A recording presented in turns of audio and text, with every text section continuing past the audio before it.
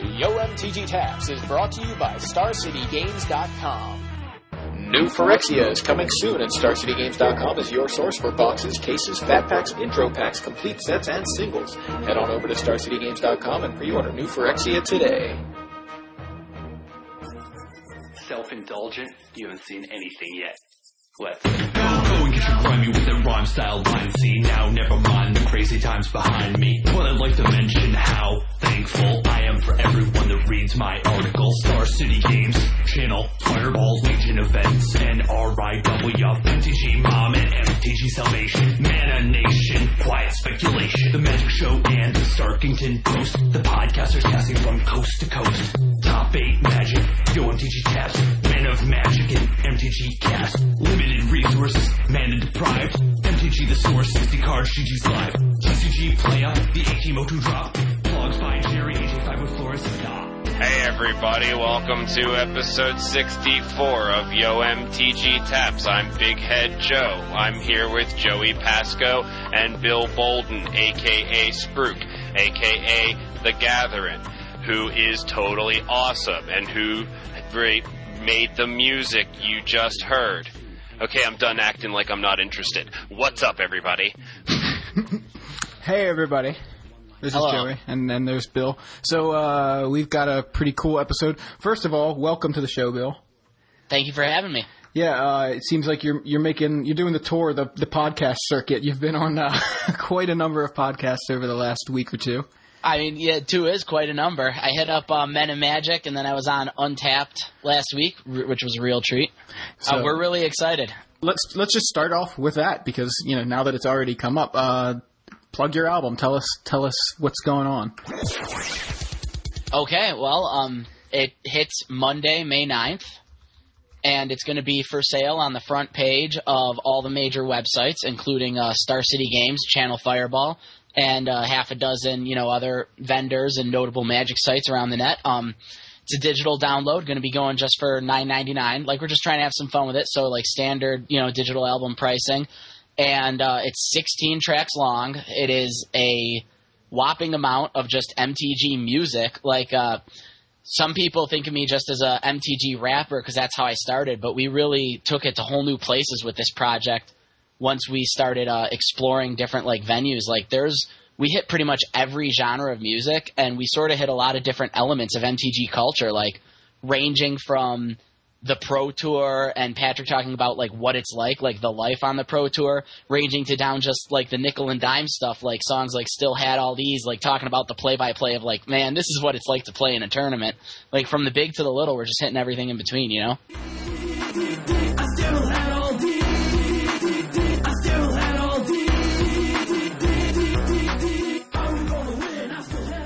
Still Had All These, the song that I heard first of yours and just immediately fell in love with it. I think it's just one of the most clever and awesome things to come out of the Magic community in a really long time, honestly. Oh, yeah. Well, thank you. I mean, those are all based on true stories. That's the whole point, is just communicating with people on a level they can understand.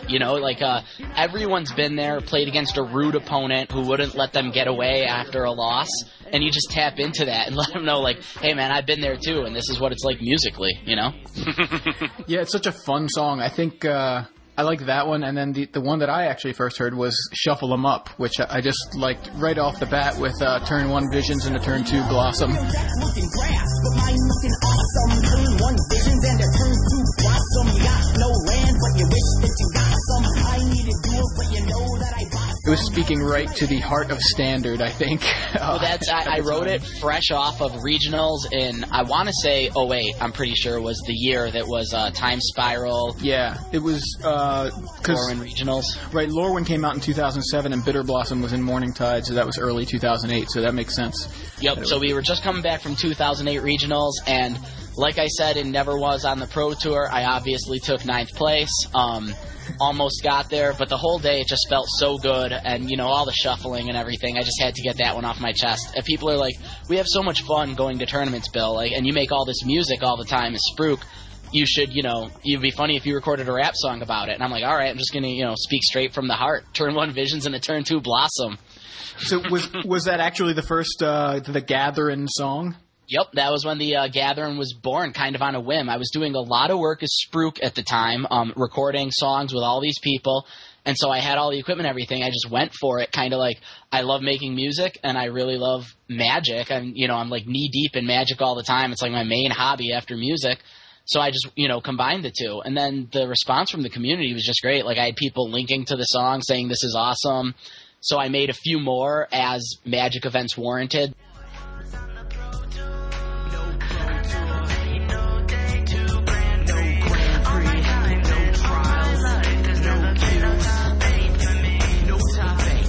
I think it was after regionals the next year I made Never Was on the Pro Tour, and then it was after Grand Prix Boston I made Still Had All These, because as you know from the lyrics, there's definitely some Grand Prix Boston elements in there. And it was after that I got put on the front page of the Wizards mothership. Mm-hmm. And after that, I'm just like, maybe this is really something. I started thinking I was going to do an album. Not long after that, Chapin said in one of his Star City articles, he was doing an article as per normal, and then towards the end, he's like, you know what? I think, what if next year I made a Magic rap album? I'm sick like that. I might do it, What if? And I just was on Facebook messaging him the next day saying, hey, if you were serious about that and that just wasn't a joke, get in touch with me. I've been doing this. Like, we can collaborate. It could be great. And he was very receptive, and that's how the project took off.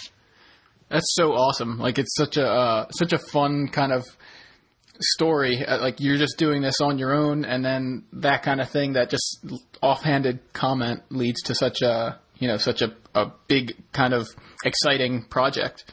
It's funny to think about it too, because it's on the one hand it seems so unlikely. Like, what are the odds that I was doing this and that he thought to throw that signal out there and that I capitalized on it? But on the other hand, it almost seems too perfect. Like, why shouldn't it work? Like, it had to work. If there was a pro out there who was going to get into the idea of making raps, with me loving Magic so much and always reading all the articles, like, it's inevitable that this connection be made, which is sweet.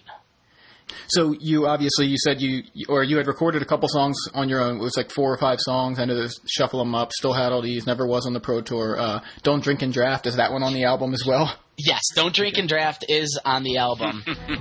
Drafting is a dangerous thing. At the end of your turn, you keep forgetting to ping. Combat math keeps changing, too impatient to think. So you say screw it and swing with the team. My personal favorite of the ones I did on my own. So are those the only 4 that you did on your own, or am I missing one? Money Draft. I burned and crashed. I said to my boy, how you do it, I cash. I just looked in my wallet and I got no stash. So let's start a money draft this week and smash. So how many tracks are actually on the album? 16. Okay, and so 5 of them is Money Draft also on the album? Yes. Okay, so it's 5 of yours solo, I suppose, and then the rest are you and Chapin collaborating. Is that right? I believe that while we were working together, I ripped out one more solo, just because as we were doing it, as we were making it, one track was coming along with a really strong contribution from me, and we just decided to make that another solo me track without a contribution for Chapin. But he's on all the rest. I could actually run through the track list right here. I've got it up. Okay. So the Gathering album will contain Introducing, Jace the Mind Sculptor, Still Had All These, Hymn to Turok, Don't Drink and Draft, Brewmaster's Delight, Road Trippin', Innovate, Mythic Rare, Shuffle 'Em Up, Checks Yourself Before You Firex Yourself, Mize, Money Draft, Never Was on the Pro Tour, The Calm, and The Storm. Okay, cool. So you just reminded me, the one that you did for Mirrodin, was it Mirrodin Besieged? Yep. Yourself before you Firex yourself. I got 10 shriek horns so you can dex yourself. I'm calling West Go check cause you can bet yourself that my infect don't care about extra health. That was you by yourself? That one is me by myself, yeah. Okay. So is that the one you were thinking of, or is there actually another? No, there's actually Mythic Rare I wound up carrying by myself. Okay, cool. I'm excited to check those out. Now, as far as the ones that Patrick has been included on, I think so far of the ones I've heard, I've heard Jace the Mind Sculptor, Innovate, and Hymn to Turok. I'm still a big fan of Innovate. That one's my favorite. again, of the ones I've heard.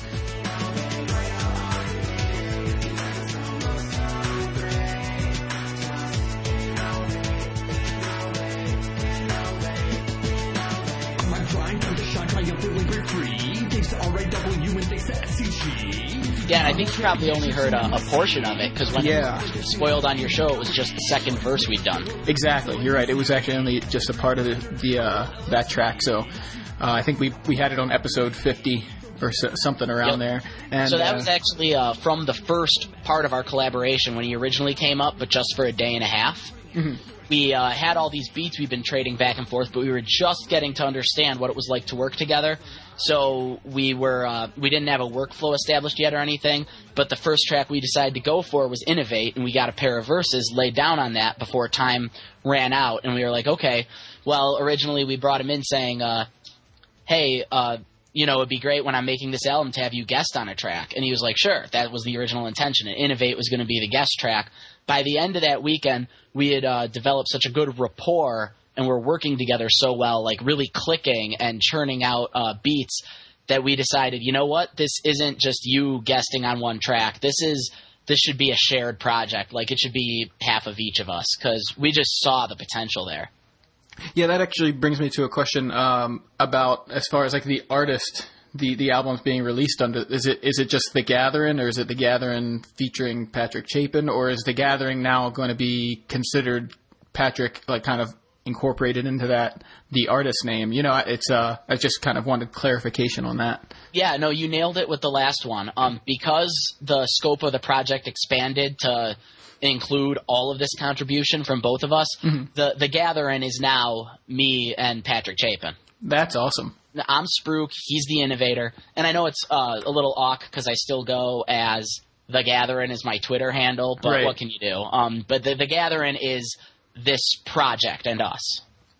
Right, so for those of you who don't know and have been listening for a while, we've been using music by Bill for quite a while now. Like I said, we had featured Innovate on episode 50, and then sometime shortly thereafter we were using different tracks. I believe Shuffle 'Em Up was one of them. Still Had All These was one, and Never Was on the Pro Tour. I was going kind of through those when I was editing.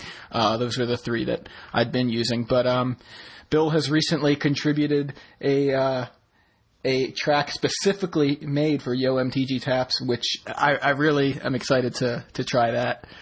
I know Hymn to Torok is the kind of the promo track you guys are using to kind of push the album. Yeah, we're using Hymn to Turok because we think it's one of the strongest contributions by both of us. Like, we both have verses on that one. Started with a Facebook message, end with an L.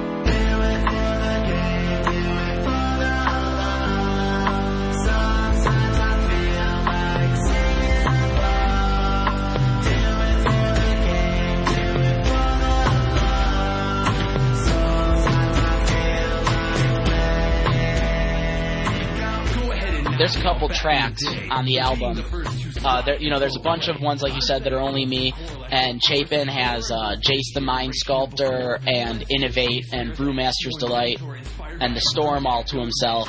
Then the rest are like collaborations and halves. And Hymn to Turok, I mean, I think we just both kill it. It's a great time. It's notable because Chapin helped write that one. Yeah, I think I remember hearing you guys talk about that on Men of Magic, about how he had written, the chorus, like the melody for the chorus? Yep, he wrote the melody for the chorus. It's cool. He's like such a fast learner. He'd been watching me use the equipment and everything all weekend and watched how I use my program, and he just absorbed enough by osmosis that he was like, I think I know how this works now. Let me move these beats around and help make a new beat. And it was like, wow, dude. And then he gave the chorus to me to sing, but he helped like coach me back singing it the same way I'd coached him, like delivering his lines. That's awesome. That's like the moment when the trainer becomes the master, right? Right. I'm totally not surprised that Patrick picked that kind of stuff up that quick. Seems like something he would do. So, yeah, we'll be looking forward to it. It's just a couple days away from when this episode is posted. So let's move on to some of the news of the weekend and the past week. First of all, this past weekend we had the Star City Games Open Series in Charlotte. In Standard, it was kind of your typical Caw-Blade-filled metagame, and Nate Pease beat AJ Soccer in the finals in a Caw-Blade mirror. AJ Soccer being, again, always a bridesmaid, never a bride, making top 8 consistently and somehow just always getting so close and not coming up with a win. But the next day in the Legacy tournament, he shows up top 8s again and actually took this one down. There were actually some more interesting stories from the Legacy portion, and this is kind of what I want to talk about a little bit. First of all, the biggest thing, pun intended, to come out of the weekend is 2 guys showed up with Battle of Wits decks. Both Kenny Meyer and Ken Adams both showed up with Battle of Wits decks. 2 different versions. Kenny Meyer playing like a Zoo beatdown version, and he actually made top 32 with that version. It was basically all the best kind of cards you would want in Zoo, and then I guess as many other cards as he could use to fill out the list and still have the Battle of Wits win. For those of you who may not even remember what Battle of the Wits is or just never knew, it's an enchantment for blue 3. At the beginning of your upkeep, if your library has 200 or more cards in it, you win the game. So it's only legal right now in Legacy. It's not obviously in Standard, but they showed up with libraries that were a foot tall, and and the shuffling was interesting, but the we had an inkling that this was going to happen because there was a Facebook group, and Joe, you talked to I talked to Dave Heilker before he and many others chickened out about this, and he was telling me it was going to be awesome, and my original intention was to have him on the show after a triumphant metagame warping by many Battle of Wits players. Unfortunately, that was not the case. Yeah, it sounded like it was going to be like 25 players. He was saying like 25 players, but apparently everyone decided to be a chicken and not do it.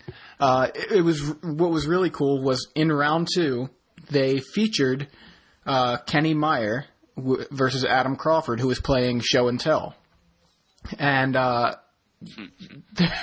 Adam gets to the point where he plays Show and Tell, and Adam has Emrakul and Kenny has Battle of Wits. So as soon as it passed to his turn, he won off of Adam's Show and Tell. It was just one of those moments that seems like one of the big highlights, not just of the weekend, but one of the more exciting moments to happen on SCG Live. Yeah. It was really great to be watching it live, and I definitely encourage you guys to check that out. Like I said, it's round 2 in the Legacy coverage of Star City Charlotte. Some of the other crazy cool things that happened over the weekend, Alex Bertoncini, Edgar Flores, and AJ Soccer all made level 8 in the Star City Players Clubs. So now there's Jerry T, along with those 3 guys. AJ only had to win one of the events and make the finals of the other to make level 8. So he makes the finals of the Standard portion and wins Legacy and actually made level 8. So unbelievable kind of thing there. I don't think he expected to make level 8 this weekend at all. It reminded me of Worlds this past year when they said, well, Guillaume Matignon can tie Brad Nelson for Player of the Year. All he has to do is win Worlds. And he won and tied and, created this historical event. Now, we'll be talking a little bit about Matignon in a little bit. Yeah, that's another story altogether. It really is, but that's what it reminded me of, how AJ basically had to do something very specific and not easy at all and managed to do it just this weekend. So there's a little bit of controversy on Twitter about it.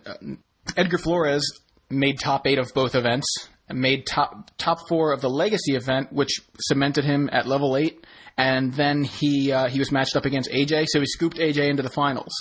AJ gets to the finals, and as I said earlier, Kyle Miller scoops to AJ in the finals. So you had this kind of anticlimactic situation where there's like, during the top 8, 2 scoops getting AJ into the finals, no Raisin Bran, just the 2 scoops. Yeah, I was about to say it. I'm glad you said it first. So now I wasn't watching, but if I were watching the top 8 live and there were multiple matches being kind of conceded, it seems kind of like, I don't know. As a viewer, it's very anticlimactic, and it's unfortunate as a viewer. You know what I mean? But these guys are out there, busting their asses every week, and they need to take care of themselves. You know what I mean? Like they need to do what they feel they need to do to, reap the most rewards and have the most success in the long term. And I would say that getting a 4X set of every set for the next 20 months is the definition of doing well in the long term, right? Right. Well, that and it would seem like the pinnacle of self-interest for oneself would not be to be throwing scoops out left and right, but I think that just goes to show how good these particular players in question are, is they know they're the same half a dozen people they keep running into event after event, so it's actually in your own best self-interest, as a competitor but also a human being, to help this person out now this one time to build up that goodwill and the competitiveness for the future. Yeah, it really says a lot about the game itself when players are willing to do this kind of very selfless thing, especially, getting to the top 8 and just saying, like Edgar Flores, he's on a tear. He's really obviously just kind of come out of nowhere in DC and just consistently performed very well at these events. And he gets to the top 4 and says, I made level 8. I don't need to win this event. I'll just scoop to AJ and get AJ into a position to play for level 8 as well. And it's just such a selfless thing. It says a lot about these players and how much they're willing to just sacrifice in their own interest to help other people out. It says a lot about the tournament structure too, that really would, help you out, that it actually, for Edgar Flores is a self-benefiting move. Yes, it is also selfless. You certainly could be more selfish with it, but that it pays dividends to, help the other people out now. That pays you back. You have playtest partners, people you're making permanent bonds with, forming teams, really. Yeah. I think the most noteworthy thing about Edgar's scoop to AJ in the top 4 of Legacy is that when we were in Memphis, Joey, remember AJ made Edgar play out that round, even though they could have both drew. That's right. Top 8. You know what I mean? So that is like an extremely selfless thing, whereas like Edgar could have sought revenge. You know what I mean? Yeah. For him making him play. Yeah, AJ was first in the Swiss in Memphis. And right. going into the final round. So AJ was top 8 no matter what. He locked top 8, whether he won or lost, or obviously draw, either one. So he's facing Edgar Flores in the final round. Edgar wants to draw in, and AJ forces him to play it out. He won't give him the draw because if AJ beats Edgar, if AJ beats Edgar and Jerry wins his round, then Jerry makes top 8, or at least had a chance of making top 8. So right. AJ trying to help Jerry makes Edgar beat him. So Edgar actually did beat AJ in the final round and went on to make the finals of Memphis. Edgar did, and he just lost in the finals. Jerry ended up losing his match anyway and wouldn't have made top 8 anyway. But yeah, you're right. That's a good point because I had forgotten about that.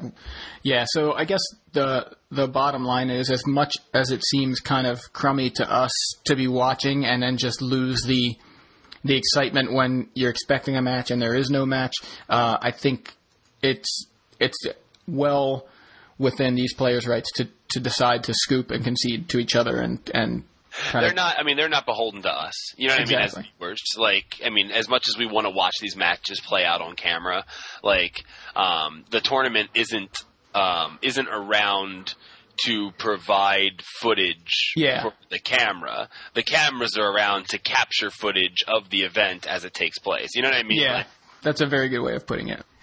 So congratulations to all those guys that made level 8 and the guys that actually won the events. Nate Pease and, of course, AJ Soccer finally gets a trophy. Finally. Yeah. The funny thing is, I keep saying he finally gets a trophy. Like, I even put it on my Facebook about, let's get that guy a trophy. And he ended up winning the Legacy event. But in the prize split, he gave the trophy to the other guy.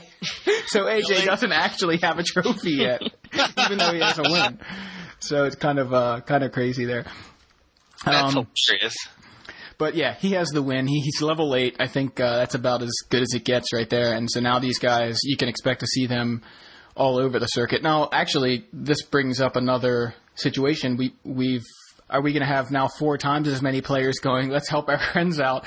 Whoever they're matched up against, they're just conceding when they're facing against their friends and trying to get more people. Is this like a snowball effect? I kind of wonder. We'll see how it goes. I mean, doesn't this set the stage for like the next big kind of drama? Is this circle of scoop and scoop alike can only get so big before there has to be intra-circle drama. So maybe the next big like newsworthy item is like Edgar doesn't scoop Jerry, so AJ can get the pairing against Bertoncini. Right.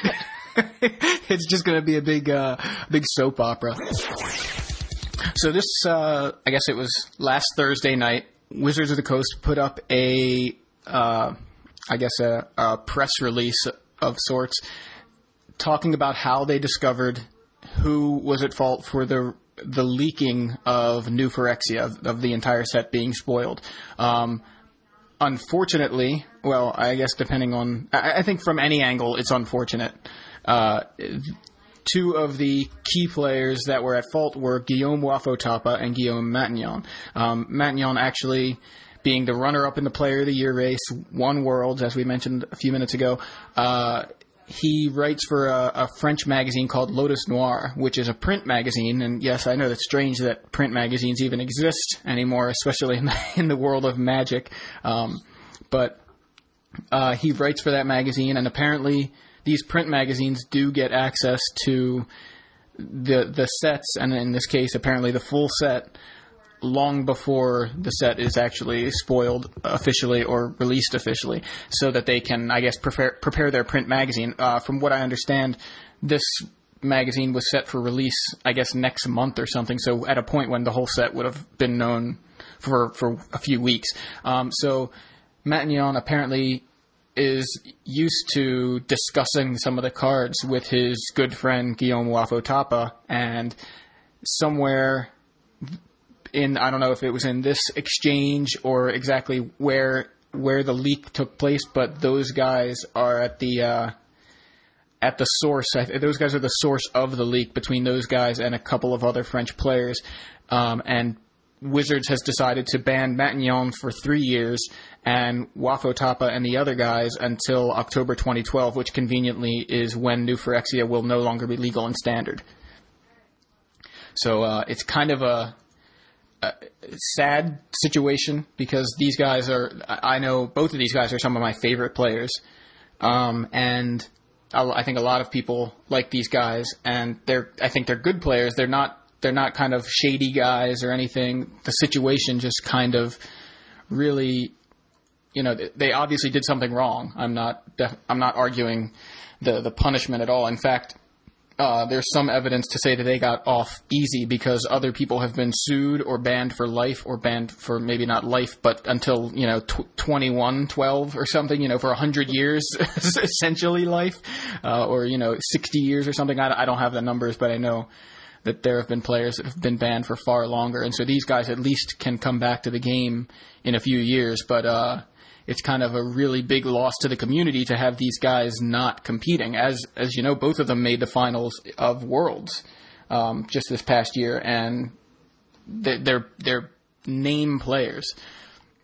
The big story that kind of is hiding in between the lines, though, here is the fact that these players actually had access to the set long before anyone else.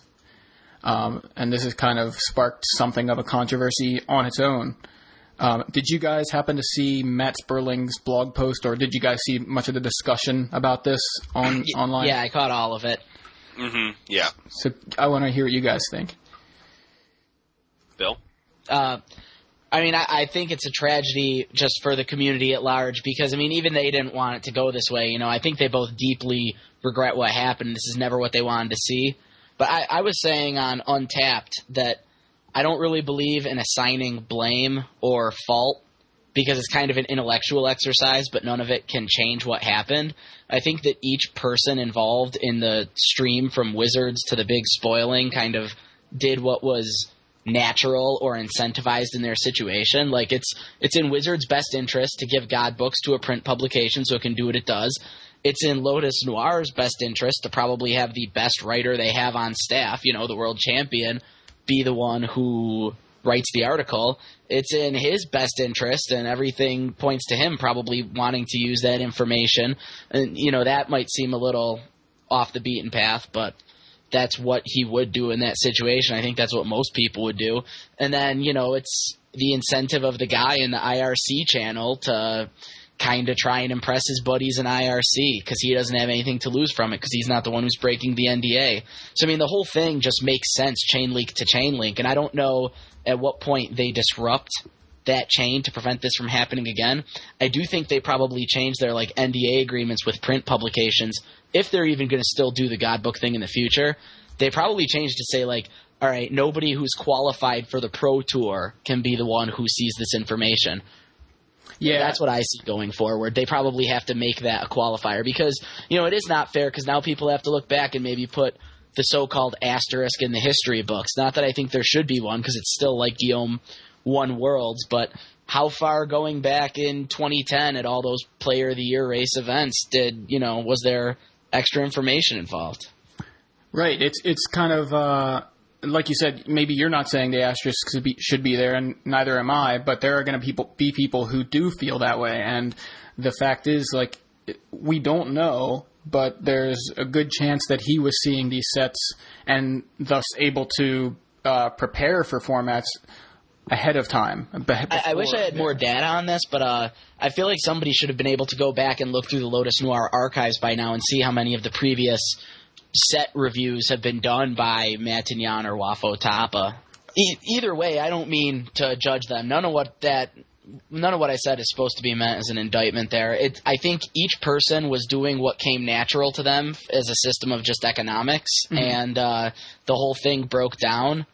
It really is just a sad thing what happened in its entirety. I'm going to be interested to see what steps each of these things along the scale, the step of Wizards to the magazine, the step of the magazine to its players, etc., how all those connections change to make sure something like this can't happen again. Yeah. Joe, what do you think? Okay, so I think that everyone involved, frankly, got what they deserved. I think it's sad. I wish that it didn't have to happen to the current world champion. But again, nobody is excusable. You know what I mean? Nobody has – but it's funny. It's kind of a double standard. Nobody should have special privileges just regardless of their stature. And we've obviously learned that over the last year with people like Pozgay. And Pozgay is a smaller time player, but still. Right. I'm starting at Pozgay, going up to Saito, and now all the way up to Matignon. Right. But at the same time, these guys do kind of have special privileges. Yeah. Because Matignon had the set to spoil to begin with, And I understand why he had the set so early because, a lot of people keep going, well, Star City doesn't get the God book. Star City comes out every day. You know what I mean? Right. Star City releases just goes post. You know what I mean? They push a button and new articles appear. I know that whoever actually does the work, it's not that easy, and I'm not trying to oversimplify your job. But, it's not like you have to go, okay, I'm done with this. Now I have to send it to the printer. Now it has to get printed, and now it has to be out, and it's going to come out on this day, however long into the future. From what was gathered, the article was supposed to come out after the set was already out. You know what I mean? So, so I understand why the magazine would get the God book so early. What I don't understand is why it's in the hands of the current world champion, and apparently he had been getting, the same thing had been going on for him. According to Twitter, let me clarify that I'm saying this according to Twitter. I think Evan Irwin had specifically said that it's been going on for years. Yeah, he's been writing for the magazine for a while, I think. And apparently he had been doing the set reviews for years, according to Evan. And Lauren was like, well, don't say years. And then she went back and said, oh, okay, apparently it is years. Yeah. So, I mean, like, I remember seeing on Twitter, again, like, you know, not like information that I know for sure, but from what I read between Evan and Lauren, he had been getting the sets early for years. And that pisses me off. Like, it really does. Yeah. It's just... It's not fair. Like, I mean, I don't care that I don't get the set early, but nobody who's on the Pro Tour or even in the running for any sort of game-related accolades should be, you know, getting an outside advantage from the company themselves. You know, it really is a big blow to Wizards' credibility as a company. And I'm not one to like claim the ship is sinking like at every little turn. You know, I'm not. Any of our listeners would know that I'm one of the first people to say shut up and stop, you know, being what are the guys who have the signs, the end is near, like the doomsayer? Yeah. Stop being a doomsayer. Magic's never going to die. And I'm not saying from this complaint that Magic's going to die or Magic's ruined because of this, but it really calls to question some of the practices, you know?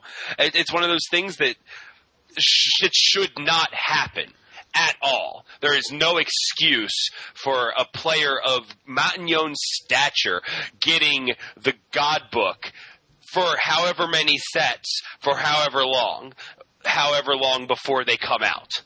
Yeah. Unacceptable, and shame on you, Wizards, for even letting that happen. I 100% agree with you, and I think there's an easy solution, although somebody's going to suffer, and I think the easy solution is you can't give the God Book to anyone. You can't give the God Book to Lotus Noir. Their publication may be saying, well, we're not publishing this until July. Well, you know, sorry, we still can't give you the God Book. You know, you have to deal with the pitfalls of being a print publication in a digital world, and it's your choice, Lotus Noir. If you want to be a website, you stop printing your magazine, be a website, and then we can send you the God Book at the same time as we send, as everybody else knows about it. And you guys can write your articles like Patrick Chapin writes his spoiler articles. You know, you can get spoilers here and there, just like every other site. If you want to be a print publication, these are the kind of things that you need to deal with. I don't think it's right that the players get them at a time. And that any players get them ahead of time, and it's just only natural that there are going to be players writing for the magazines, like Bill said. You know, this guy is obviously one of the better players in the world.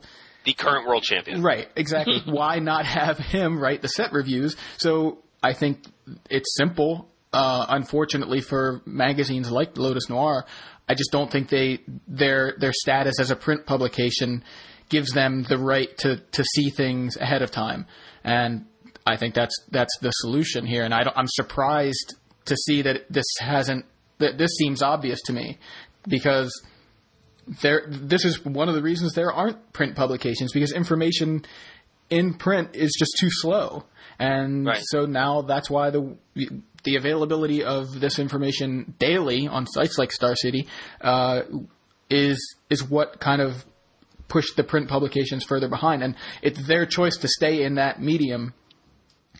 They can't say, well, Wizards, please, we're not going to be printed until later. We're a print publication, you know, poor us. Well, you made that decision. You know, that company right. is making that choice. You know, well, I mean, just having the writers that were entrusted with that information screw up so royally. Every print publication that exists right now, if there are many more outside of Lotus Noir, can thank Guillaume Matignone for ruining it for everyone else. You know what I mean? Well, ruining it for everyone else, but I think it was important, because I think what should happen is none of these guys should get it, and it shouldn't be something. They shouldn't have had it in the first place. So yeah, you can look at it as ruining it, but I don't think it should have been there in the first place. Well, I'm saying they're done. I mean, you can guarantee that Wizards is done giving out God books to any damn publication, and for very good reason.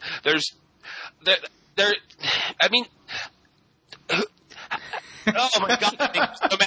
how stupid do you have to be like, oh, well, yeah, I mean, this is a magazine, I can understand that. Oh, and the player of the year currently is writing the article. Gee, I don't see any conflict of interest there. Sure, send them the whole set. You know what I mean? Like, it just seems like the stupidest thing ever. Yeah. It just seems so stupid. And, he's had a couple weeks to, I guess it doesn't matter now, but, what's coming up this summer? The Block Pro Tour. You know what I mean? Like... Yeah, who knows how long he's had this God book. We just know how long we've had it. Go ahead, Bill. The most breakable format, because you're getting 1/3 of all the available cards. It's not even like we're heading into a standard or an extended Pro Tour. We're heading into the block one, which, that's a format that takes time to break. The damage is done. I mean, if he, regardless of his status as a player, he can still brew, and he's still had time to brew, and I'm sure he's got the email address of one or two players who aren't banned for 3 years who can take his brews and win with them, and it's all thanks to bogus just a bogus situation altogether. It's just really unfortunate and sad. I mean, it's sad for the players that someone of his stature would get that God book. It's sad for the players that we don't get the joy and benefit of a slow-rolled spoiler season that we look forward to as much as we would like to say, man, I just wish we could see the whole set, when we're getting the cards one at a time, it's like, man, I wish I could just see the whole set, but then, that happens and you get your wish and you're kind of like, this isn't really what I had hoped for. You know what I mean? Yeah. No, and it's unfortunate for Wizards because now their whole product is spoiled. It's unfortunate there are no winners in this situation. It just sucks. And I don't know. Bill, did you have more to say? Because I know it sounded like at one point you had something. Well, I was just going to agree with Joe that I think the real tragedy here is the loss of the spoiler season. It's I think that there's the blow to all the small sites that rely on their spoiler traffic for sure, but I also think there's all the hard work Wizards puts into the product. I mean, they make a lot of really cool cards for us as players, and they all deserve to be, I think, appreciated and savored as their own little gems. And so many of them could have generated an entire day's worth of discussion on Twitter or a 50-page long forum thread as they were spoiled one by one. I'm not just talking about the card with its mechanics and its rules text, but the art and the flavor in this set are home runs, the best they've been in years. Mm-hmm. And I think that because it was like we gorged on the whole bowl of chocolates at once instead of eating them one at a time, you don't notice half of them. I look at some of these cards that nobody's talking about, like even Gut Shot.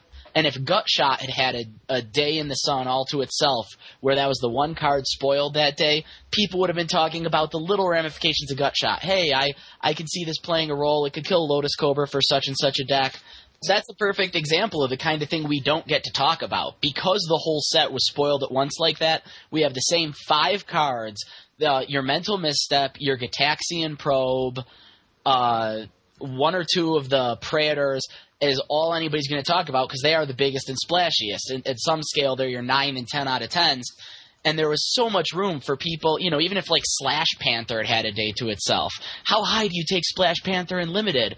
Nobody even gets to have this discussion now. It's not at the front of everyone's brains because we're still all hung up on Mental Misstep. That's the shame when you do it all at once. Yeah, that's a really, really, really, really good point. The focus, instead of focusing on a handful of cards and really taking a look at them and reading them over and kind of thinking, devoting mental energy to trying to break them, you're just given this entire set and you just can't pay attention to every card. You read everything very superficially at first, and then the ones that jump out at you are the ones that you pay attention to, and otherwise everybody's forgetting about, Death Hood Cobra and, and the fact that, the artwork is the best thing about the card, unfortunately, but it's, anyway, that was the card that's in front of me.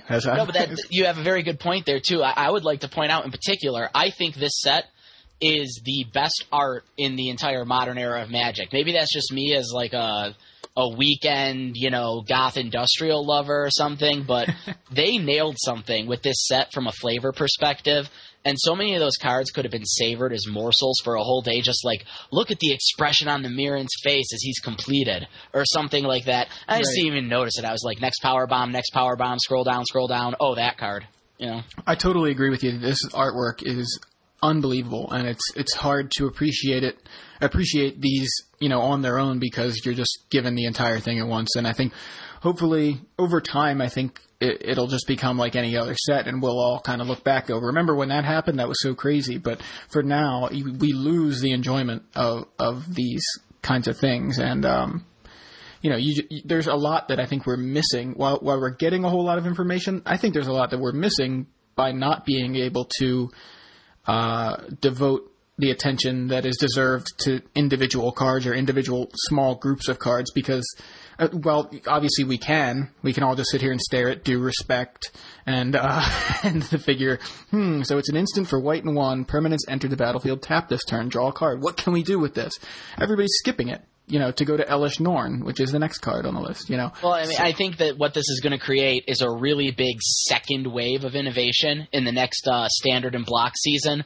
Because people are so hung up on the first wave, we're going to see a Providence that's completely dominated by more mental missteps and Gataxian probes than people should be playing, and so on and so forth. After, I think, a month or two, you're going to have people quietly noticing the Vault Scourges and the Porcelain Legionnaires, the stuff that nobody paid attention to the first time around.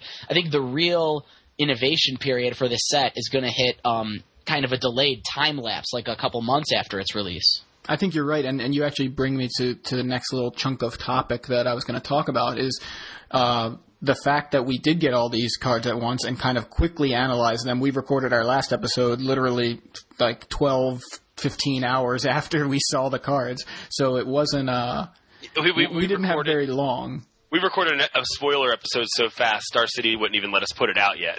Yeah.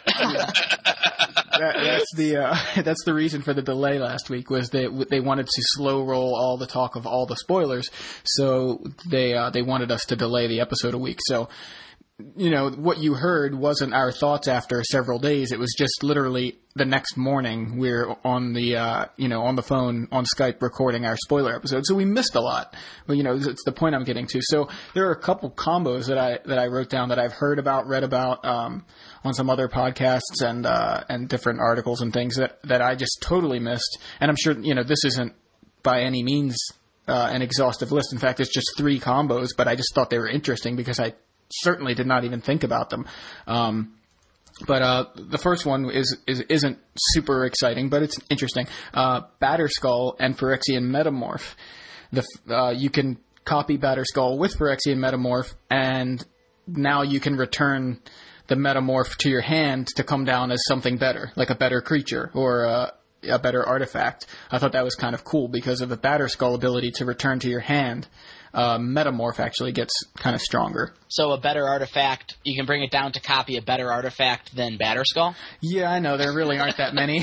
But look, I have 2 Batterskulls. Right. I want something better than Batterskull. Better than Batterskull. Anyway. So, or just a better creature. Say somebody drops some Sheoldred or something, and you're like, you know what, I got to get rid of that. I'm going to bounce my Batterskull and then play Phyrexian Metamorph to copy Sheoldred, and now it kills her. So at least I did, it's just another bit of versatility for that card. And I think Phyrexian Metamorph is one of the more interesting cards that we've seen that is getting overshadowed by so many other cards.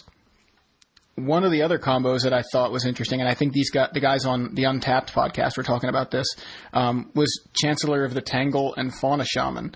Chancellor of the Tangle's the one that you can reveal. Oh, yeah. Right. That was BDM actually mentioned that on, I don't know who came up with it first, but I saw BDM post that on Twitter.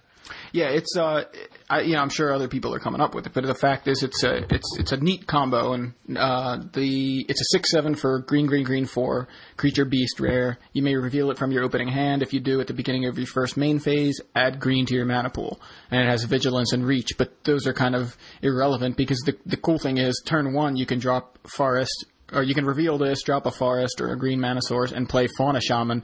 Turn 2, activate Fauna Shaman and discard the Chancellor because you don't need it anymore. So turn 2, you're activating a Fauna Shaman and you already have a creature to dump. I just thought that was a cool interaction. It's a really cool interaction. And then this one, which I think is the most exciting, and it was Patrick Chapin who kind of came up with it. It seemed like kind of off the cuff, like as they were recording on the most recent episode of Crazy Talk, was Jin Gitaxias and Sword of Feast and Famine.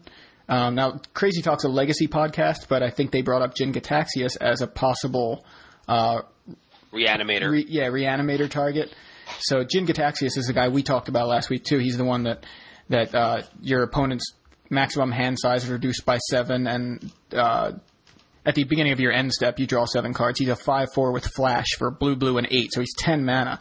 But if you have Sword of Feast and Famine on something and you attack it, whatever your Squadron Hawk deals damage. With the trigger on the stack, tap your 5 lands, untap the lands, tap them again, flash in Jin Gitaxias during combat. Wait, what?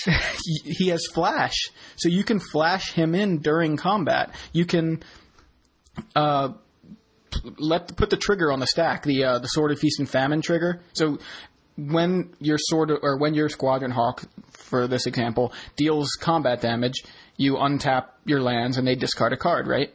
So you put that trigger on the stack. You tap your 5 lands. Add 5 mana to your pool. Trigger resolves. Your lands untap. Tap your 5 lands. So now you have 10 mana in your pool, and you play Jin Gitaxias during combat. Totally. And then you just draw 7, right? Well, you draw 7 at the beginning of your end step. Yeah, you can say pass the turn, draw 7.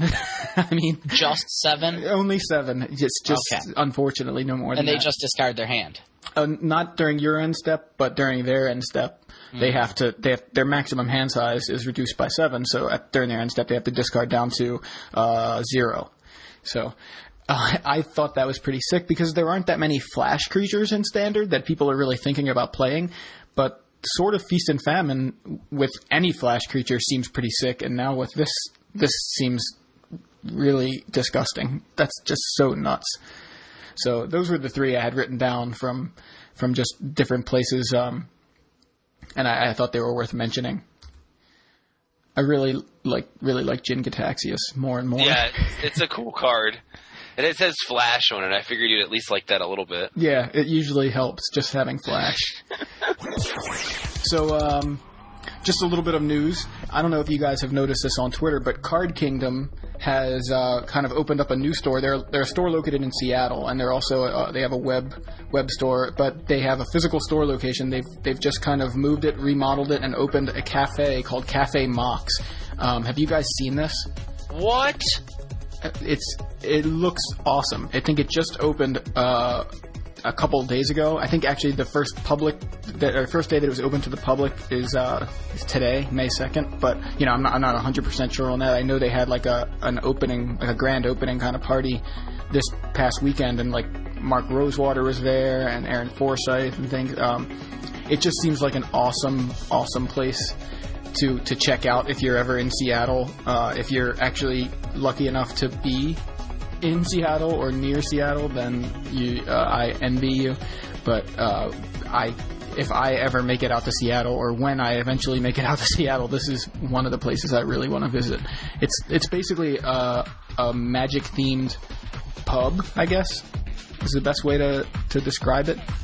All I could think is that if I get to a Magic-themed pub, I'm probably recording Drinking and Drafting Part 2. Yeah, there you go. It just looks like a crazy, awesome place. And I definitely hope I can make it out there one day. As far as upcoming events, we have the New Phyrexia pre-release this weekend, which is pretty awesome. I'm excited about that. Next weekend is StarCityGames.com Open Series in Orlando. Joe and I will be there doing coverage for SCG Live. Weekend after that is Star City Games Louisville, May 21st and 22nd. And then after that, actually the same weekend, GP Prague, which is limited, is that weekend, May 21st and 22nd. So those are the events you can look forward to in the next couple of weeks. Bill, Plug your album. Yeah, the one more event you can look forward to is a release on May 9th of The Gathering, the self-titled album, 16 tracks, me and Patrick Chapin. Check it out in Star City and Channel Fireball. Yeah, it'll be just a couple of days from when this episode is posted, so be on the lookout. The album does not include the MTG Taps theme song, so the only way to hear that is to listen to MTG Taps every week. There you go. There you go. I like that.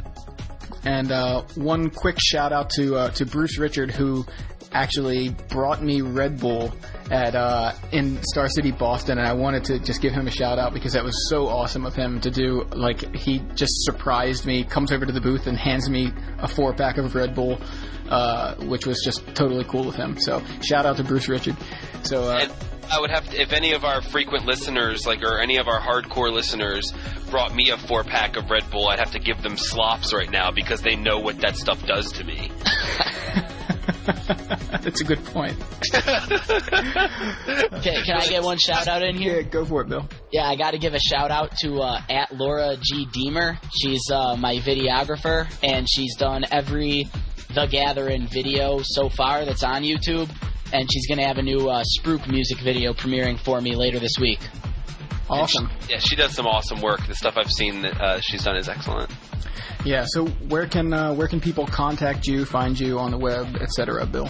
I'm at spruke.net, spruke.net. You can hear all the music I've ever made at soundcloud.com/spruke. It's on iTunes, it's on Amazon. I have Spruik Recordings as a Facebook page, and I'm at The Gathering on Twitter.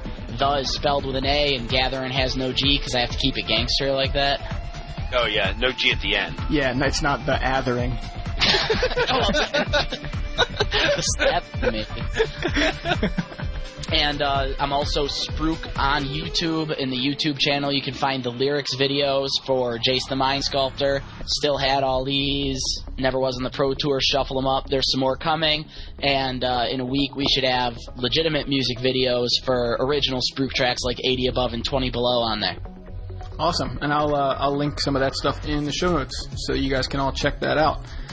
So thanks for being on, Bill. We appreciate your contributions to the show, being kind of a guest host here with us. Oh, dude, thanks. It was a great time. And that said, we are MTG Taps. Stop bitchin', start brewing.